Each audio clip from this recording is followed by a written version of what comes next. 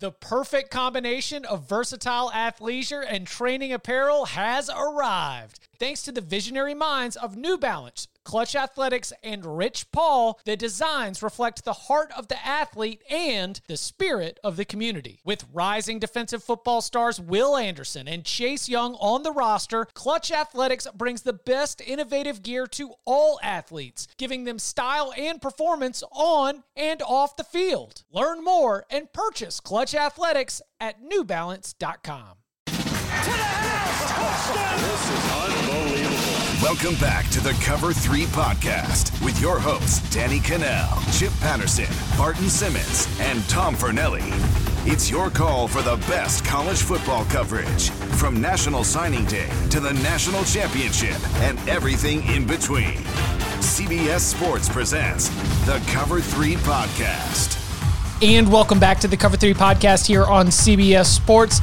That's Danny Cannell, that's Barton Simmons, that's Tom Fornelli. I'm Chip Patterson. The new college football playoff rankings have been released here on this Tuesday night. Danny, go ahead. Just have at it, right? I am, it's just a bummer to me because I love college football. It's my favorite product, a sports product in our country. It is the best, as the most passionate fans, but we have the absolute worst way to determine a national champion of any sport in the world. And where I really feel bad for is the group of 5 teams. Like, they are perennially left out. And yet every year they're teased. Ooh, maybe this is the year. Ooh, you guys started at 7. Ooh, Cincinnati, you guys have nice little chance. Maybe. And on every debate show, it's, hey, without that 4 spot, and Cincinnati's always talked about, or it's UCF, or it's Houston, or it's Boise State. And every single year, the committee ends up giving the middle finger to the group of 5. So what I want to see happen this year is the group of 5 to give the middle finger back to the selection committee and say, you know what? We're going to have our own playoff, and we're going to go have 8 teams square off in our own playoff and determine a champion, because it is not right the way the group of 5 gets treated. Thoughts? Well, first of all, I don't think that having your own group of 5 playoff is giving the middle finger to the playoff committee. I think that is letting the playoff committee win. Yeah. If you're just going to continue to make their job difficult and continue to, just put the pressure on them with these Q&As after the announcements every weekend, then you see keep on fighting and swinging and trying to get in there. That said, I would like to have a group of 5 playoff. I would love a group of 5 playoff, unless we're going to have an actual, Power 5, FBS playoff, 8, 16 teams, whatever it is, which would be fantastic. But unless that happens, then bring on a group of 5 playoff. I'd watch. Are you really making it difficult on the selection committee though? If you just making it awkward, you're not making it difficult. You're just making it awkward. I don't think anybody there cares. I mean, it's true. It's I said this on Twitter before we started recording, because there has been a lot of similar reaction to that's like yours, Danny, and I agree. What I'm about to say is not an argument for who is better or who would win and any of that, who deserves it, none of that. It's just the last 7 years of this college football playoff committee have been the same thing every time. And yet every single year, every single week, people are hoping things are going to be different. And then when they get kicked in the face again, they're like, what the hell? Okay, before you go totally Charlie Brown on this, we are still new in this, right? Ultimately, this is year 7 of the college football playoff. And I understand that the BCS had a limited window, but if you're going to be one of these freedom fighters for the group of 5, that's really just sitting there, beating the drum and trying to change perception, because perception is 100% what's happening, because human beings are making the decisions right now. So you could potentially change some minds of the people that are in that selection committee room, and the selection committee changes at least 2 or 3 people pretty much every single year. But it's still new. I'm both with a group of 5 team will never make a 4-team playoff. I agree with that take, Tom, but I also understand why the people who want to fight for it I don't think it is a senseless argument just because we are dealing with something that can be very fluid and minds can be changed on the fly. I don't think arguing for it's senseless. I didn't say that. I do disagree with you saying that my group of 5 never being in the top 4 is a take. It's not a take. It's just the reality of the situation. I mean, yes, we're only 7 years in, but they've released, if they're like 7-8 rankings a year in a normal season. So we're about 50 sets of rankings in. And I don't know this number off the top of my head, but what's the highest any group of 5 team has ever been ranked? I know they've never had one in the top 4. Cincinnati is the highest that anyone has started. Any group of 5 team, the Cincinnati is the highest that any one of them has started. That's surprising. They're not going to put them in. I mean, the reason Iowa State jumped Cincinnati is because Iowa State's eligible for the playoff. Cincinnati isn't. But see, that's not a rule. So they should make it a rule and make it clear cut instead of teasing these poor kids. That's what bothers me the most. The fact that these kids, these football players at Cincinnati, at Coastal Carolina, at Louisiana, at UCF, pick your group of 5 team, are told from the minute they're recruited to these schools, to the minute that they step on campus, to the minute that they leave, if we can get to the playoff, we are a part of the playoff system. And it's not. They are sold a bill of goods that's an absolute lie. So that's what needs to change. No one sold them a bill of goods that they would play in the college football playoffs. Look, you don't think UCF after the 2017 co-national UCF probably might have. You don't think they use that as a recruiting tool? Say we are co-champions? Here's the thing that you're missing is that the group of 5 teams aren't good enough. They aren't. They aren't good. They don't have good enough players. How do we know if they never get to play? Because year in and year out, there are 80 group of 5, not 80, but there are 60 group of 5 teams getting their heads pounded in by Power 5 teams. And then there are 2 or 3 that win a few games. But what about Kansas? Kansas gets pounded by everybody anyway, but Kansas isn't going to be in the Power playoff. They're not in the playoff. If they won the Big 12 next year, they would be in. It would be held against them that they were bad this season. But they would have beaten Oklahoma, Texas, Oklahoma State. They would have beaten a whole bunch of good teams. I understand what you're saying. They beat 2 good teams, but the whole Big 12 isn't great. Coastal Carolina beating BYU, it's great. It was a fun game, but beating BYU isn't the same thing as getting through the SEC and winning the SEC. Hold on. I agree with that. But time out just for a second, because BYU, and I don't know, I think we had a better reality of the situation with BYU than even some of the analysts that I saw on ESPN who on College Game Day were raving about BYU. Oh, this team looks the part. They've got NFL talent. Their offensive and defensive lines could go toe-to-toe with anybody in the country.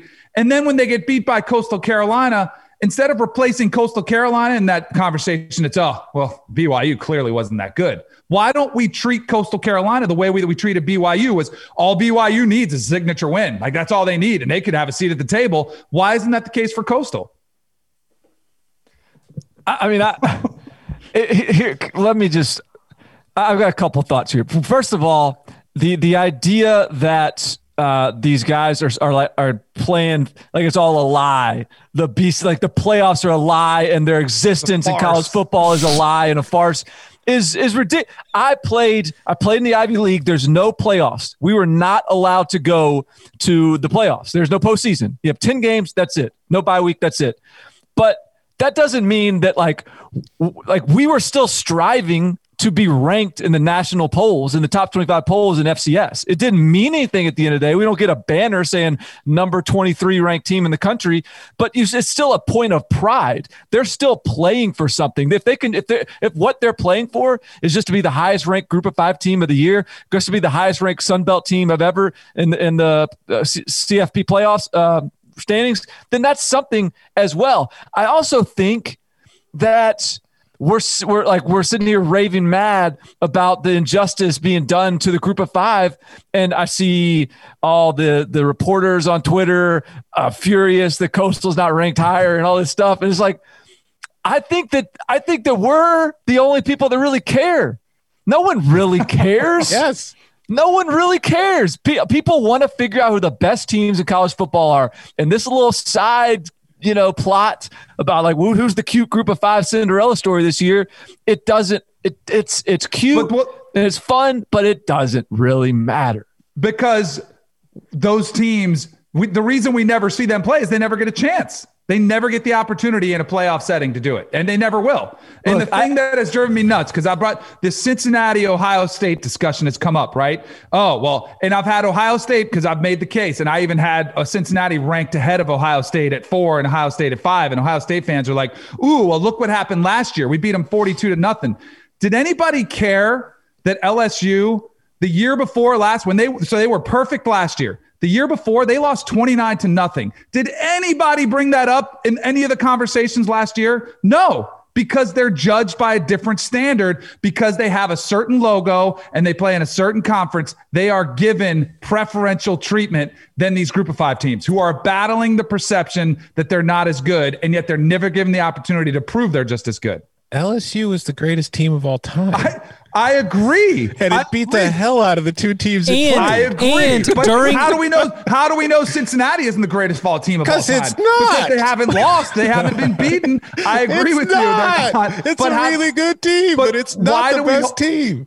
Agreed, but why do we hold? They've beaten some really good teams. They have beaten a lot of teams that are way above 500, way more than Texas A&M has, and yet Texas A&M is way better chance. Do y'all remember that LSU wasn't number 1 in the college football playoff rankings for Correct. like a good piece of that run up to the final rankings? Who was it? It was Clemson, wasn't it? It was Ohio State. Yeah, it was Ohio State. Yeah. So maybe that 29-0 was being held against LSU because the greatest team of all time was being held down to number 2. LSU also was the greatest team of all time when they lost to Alabama in the rematch with Jordan Jefferson as quarterback. Like that, I don't know. I want to rewind 10 seconds. Who are the great teams that Cincinnati's beaten this year? I didn't say great teams, but who are the really good teams? Because Texas A&M at least has a win over Florida. One good win is all they have. I had these records last week. Army is, what are they, 7-2? SMU is 7-3, I believe. Memphis is still a team that's well over 500. They're going to have another one against Tulsa, who's going to be ranked. They don't have the signature win over a team that's top 5 in the country the way that Texas A&M does. The one win. But I guarantee you Cincinnati could have gotten blown out by Bama the same way. And so I want it on the record. I think Cincinnati could beat A&M. By the way, did you guys know, according to Vegas, BYU would have been a favorite over Texas A&M? Yeah. Neutral field. Yeah. Really? Yeah. Last week. Before the game, of course. Yeah. But I think that's a lot of that was public perception too. But that's the problem. So much is influenced by public perception. That doesn't make it true. No, but I mean, you know what I think is something that's kind of glossed over here though? Because Barton, you mentioned it. There have been I've seen a lot of our fellow media people being angry about Coastal's ranking. Cincinnati's getting lost because I do think of the group of 5 teams, Cincinnati is the team that actually has a legitimate chance to compete against the playoff team. I feel like Coastal Carolina would go into the playoff against any of the other 3 teams there and just get waxed by 5 touchdowns. Nothing against them. It's just they're not on the same planet. I feel like Cincinnati could at least cause some problems. And I feel like everybody's just because Coastal's now the cute team, everybody's ignoring that Cincinnati. I think Cincinnati's the one who got screwed more than anybody today. They both did. That's why my rant is about the group of 5 in general. Because we all thought, at least I did, we thought BYU was going to just swipe away Coastal Carolina. This annoying story. I do think on most did occasions we all? BYU wins that game. Did we all think that? Not all. Okay. Not all of us. You are right, Chip. You did call that one. Yeah, I said so much disrespect for the Black Swarm defense, and that Black Swarm defense did a pretty good job at Heisman wish-he-was Zach Wilson and that BYU offense. But I totally agree. Coastal Carolina is not going to stand on a neutral field in New Orleans or Pasadena and cause a problem for anybody in the college football playoff semifinals. I'm about to say something that's going to get me in trouble with the college football Twitterati, and I can already figure Coke is going to put this video on Twitter just to get me yelled at. But to go along with what you were just talking about, Danny, with perception, and this has been bothering me. It's annoying. The reaction to that BYU Coastal game on Saturday night was it was a fun game to watch. I enjoyed watching it. It had a thrilling ending. It was fun. But if that game happens between Ohio and Toledo on a Tuesday night, nobody's calling it the greatest game of the game of the year. It was just a fun game between two good group of five. You've got to apply the context of it got scheduled on Wednesday. Apply the context of that, and it enhances at least what we got. I understand, but I'm saying that game was not the game of the year. It was a fun game with a fun moment and fun context, and people are overreacting to it. But here on the flip side, if that is Alabama versus Florida in the SEC championship game, we're talking about it as an epic all-time game, one of the best games we've ever seen. Like, it works both ways. Or Texas A&M against Ohio State this Saturday. Yes, that would be awesome. I love how everybody is on board with that, and yet there is zero chance it would happen. And yet everybody is suggesting it, which is a great idea. It just won't happen. And the funny thing is that wouldn't solve anything as far as Ohio State's problems are concerned. That wouldn't meet the game minimum because it's not a Big Ten game. Like, why is everybody proposing that? For the college football playoff, because nobody cares about whether or not Ohio State's a Big Ten champion. We just care about whether they're in the top four. Right. True. True. But can we at least agree that the one thing to take away is that right now there are 5 teams eligible for the playoff. That's it. And one of them isn't Texas A&M. It's the top 4 in Florida. That's it. It's going to be 4 of those teams. Why do you think A&M isn't eligible? Because A&M doesn't have a chance to make anything up. Because the only way Florida gets in is if Florida beats Alabama in the SEC championship game. A&M lost this game this weekend, and I think who's it scheduled to play next week? Tennessee. Okay, so beating Tennessee, that's going to be enough to put it over Ohio State. But if Notre Dame beats Clemson? Oh, you're still on the Clemson gets in even with 2 losses to Notre Dame? Mm-hmm.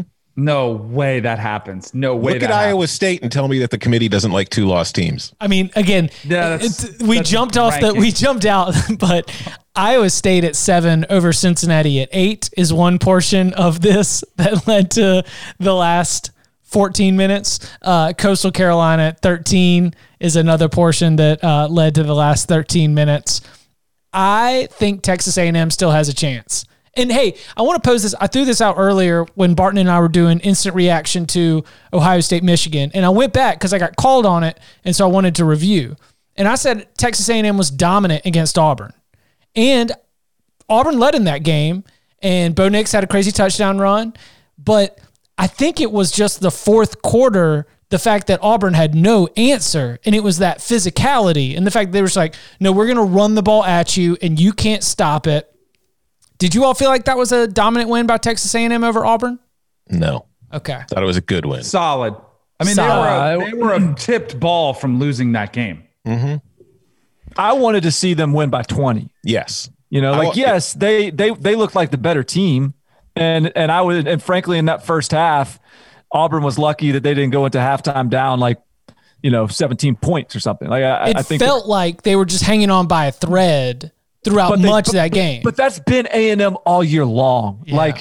There's either the defense doesn't show up or the offense doesn't show up or they let teams hang around, and it's not the makings of a playoff caliber team. That said, I think they could just hang around, and there could be some, if Clemson beats Notre Dame by 35 points, I don't know if Notre Dame gets in. If Notre Dame beats Clemson by really? If Notre Dame Clemson beats Notre Dame 37-7. Only enhances Clemson. Notre Dame's done. Yeah. If they get smoked by 30, I would say if it's a sideways game, Notre Dame's not going to advance. Because I think there's 2 things working against them. It's also the optics. There is a recency bias of I know they're supposed to look at the whole body of work and it's supposed to be this whole compilation, but they can use anything they want to use to put their criteria to. And they could say, well, this is a conference championship game. Clemson's a conference champion. This game mattered more than the first game around. So see ya. They can kick Notre Dame to the curb. I don't think it's an automatic that Notre Dame is in. Okay. Well then real quick before we move on from Texas A&M, because this goes right back to a mailbag question from last week. That is probably my bias. It is my bias from betting on Auburn. it is my bias from expecting that Auburn was going to win that game. And when Texas A&M did win, I snapped back the other way. And all of a sudden I was like, dude, Texas A&M, dominant win. It surpassed everyone's expectations, worthy of a playoff. So there we go to continue that conversation. All right, what else is standing out from the rankings to y'all? Either continued threads from here, this top 4, 5, 6 discussion, or, Coastal Carolina down there at number 13, trying to end up as the Sun Belt champion. Can they chase down Cincinnati? Cincinnati got its Tulsa game canceled. Now we're just waiting for the American Athletic Conference Championship game. USC 4-0. There's some other pieces that can come together. What stands out? I feel like this is right up your alley, Danny, because tell me this isn't the greatest example of SEC bias. Number 25, Missouri, 5-3, the Alpha Nerd and the Missouri Tigers are put into the top 25 based on a 3-game win streak against South Carolina, Vanderbilt, and Arkansas. Yes. At least they got Wisconsin out of there, though, who was ranked 25 at 2-2 in the AP top 25 poll. So that doesn't irritate me that bad.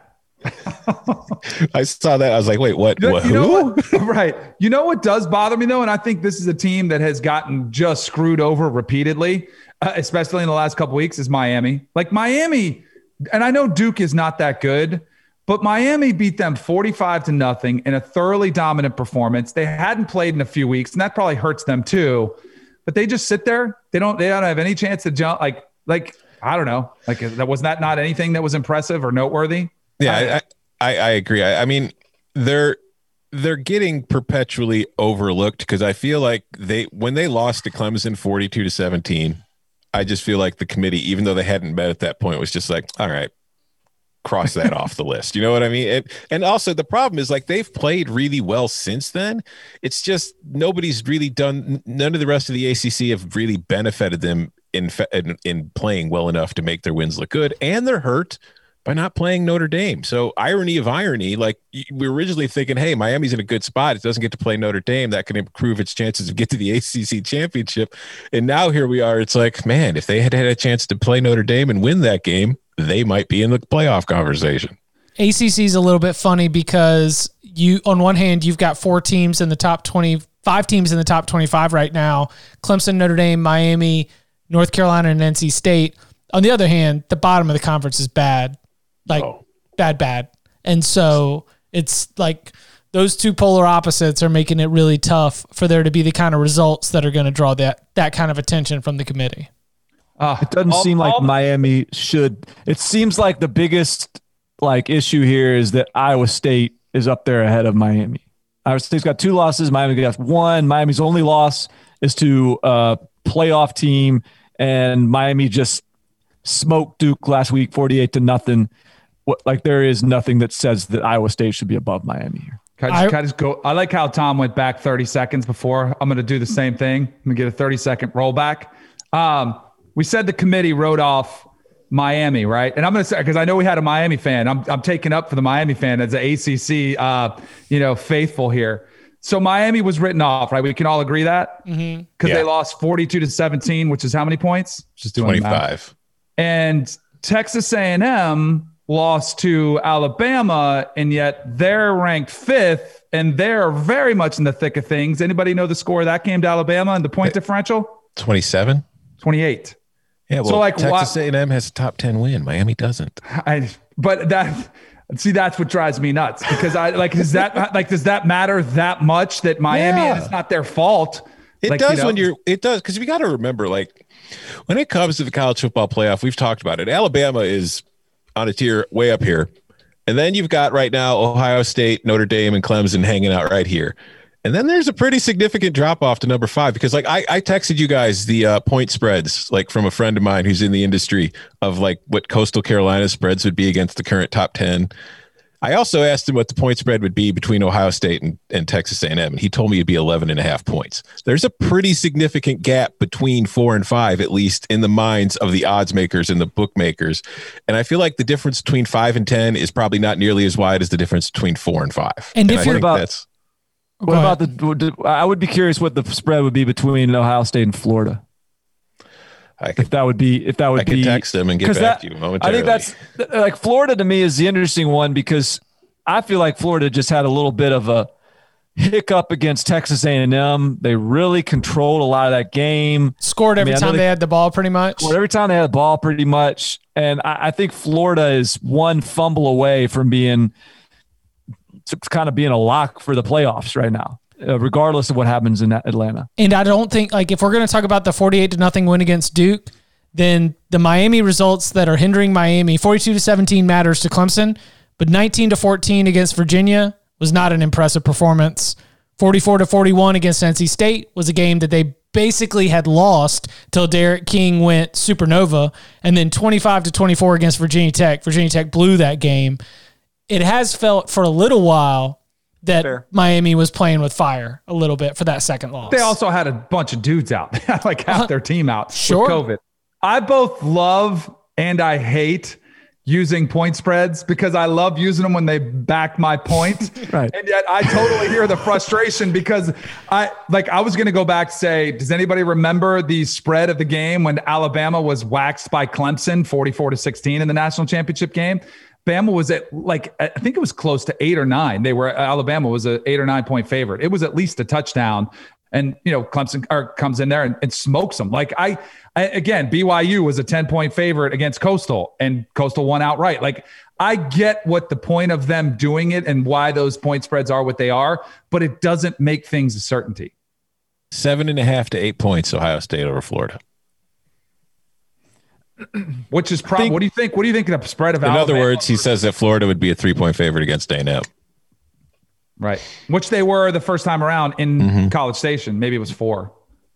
And the only reason I took Texas A&M is because it was going to be hilarious. And it was. It was not based on any X's or O's. It was only on the idea that it would be absolutely hilarious. If you want to get in on the mailbag, then you've got an opportunity to do that. You go and you leave a 5-star review. You say something nice about the show, say something critical about the show. Doesn't matter as long as it's 5 stars. Then put in your question. We'll add it to the big old bag of mail. You can follow him on Twitter at Barton Simmons. You can follow him at Danny Cannell. You can follow him at Tom Fernelli. You can follow me at Chip_Patterson.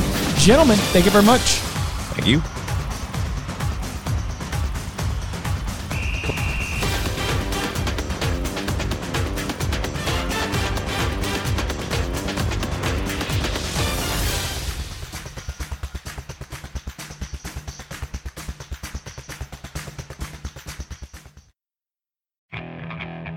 Okay, picture this. It's Friday afternoon when a thought hits you. I can waste another weekend doing the same old whatever, or I can conquer it. I can hop into my all-new Hyundai Santa Fe and hit the road. Any road. The steeper, the better. Because my all-new Santa Fe is available with H-Track all-wheel drive, so I can hit the trail without a worry in the world. Heck, with 3 rows and best-in-class rear cargo space, I can pack the whole family in with all our gear.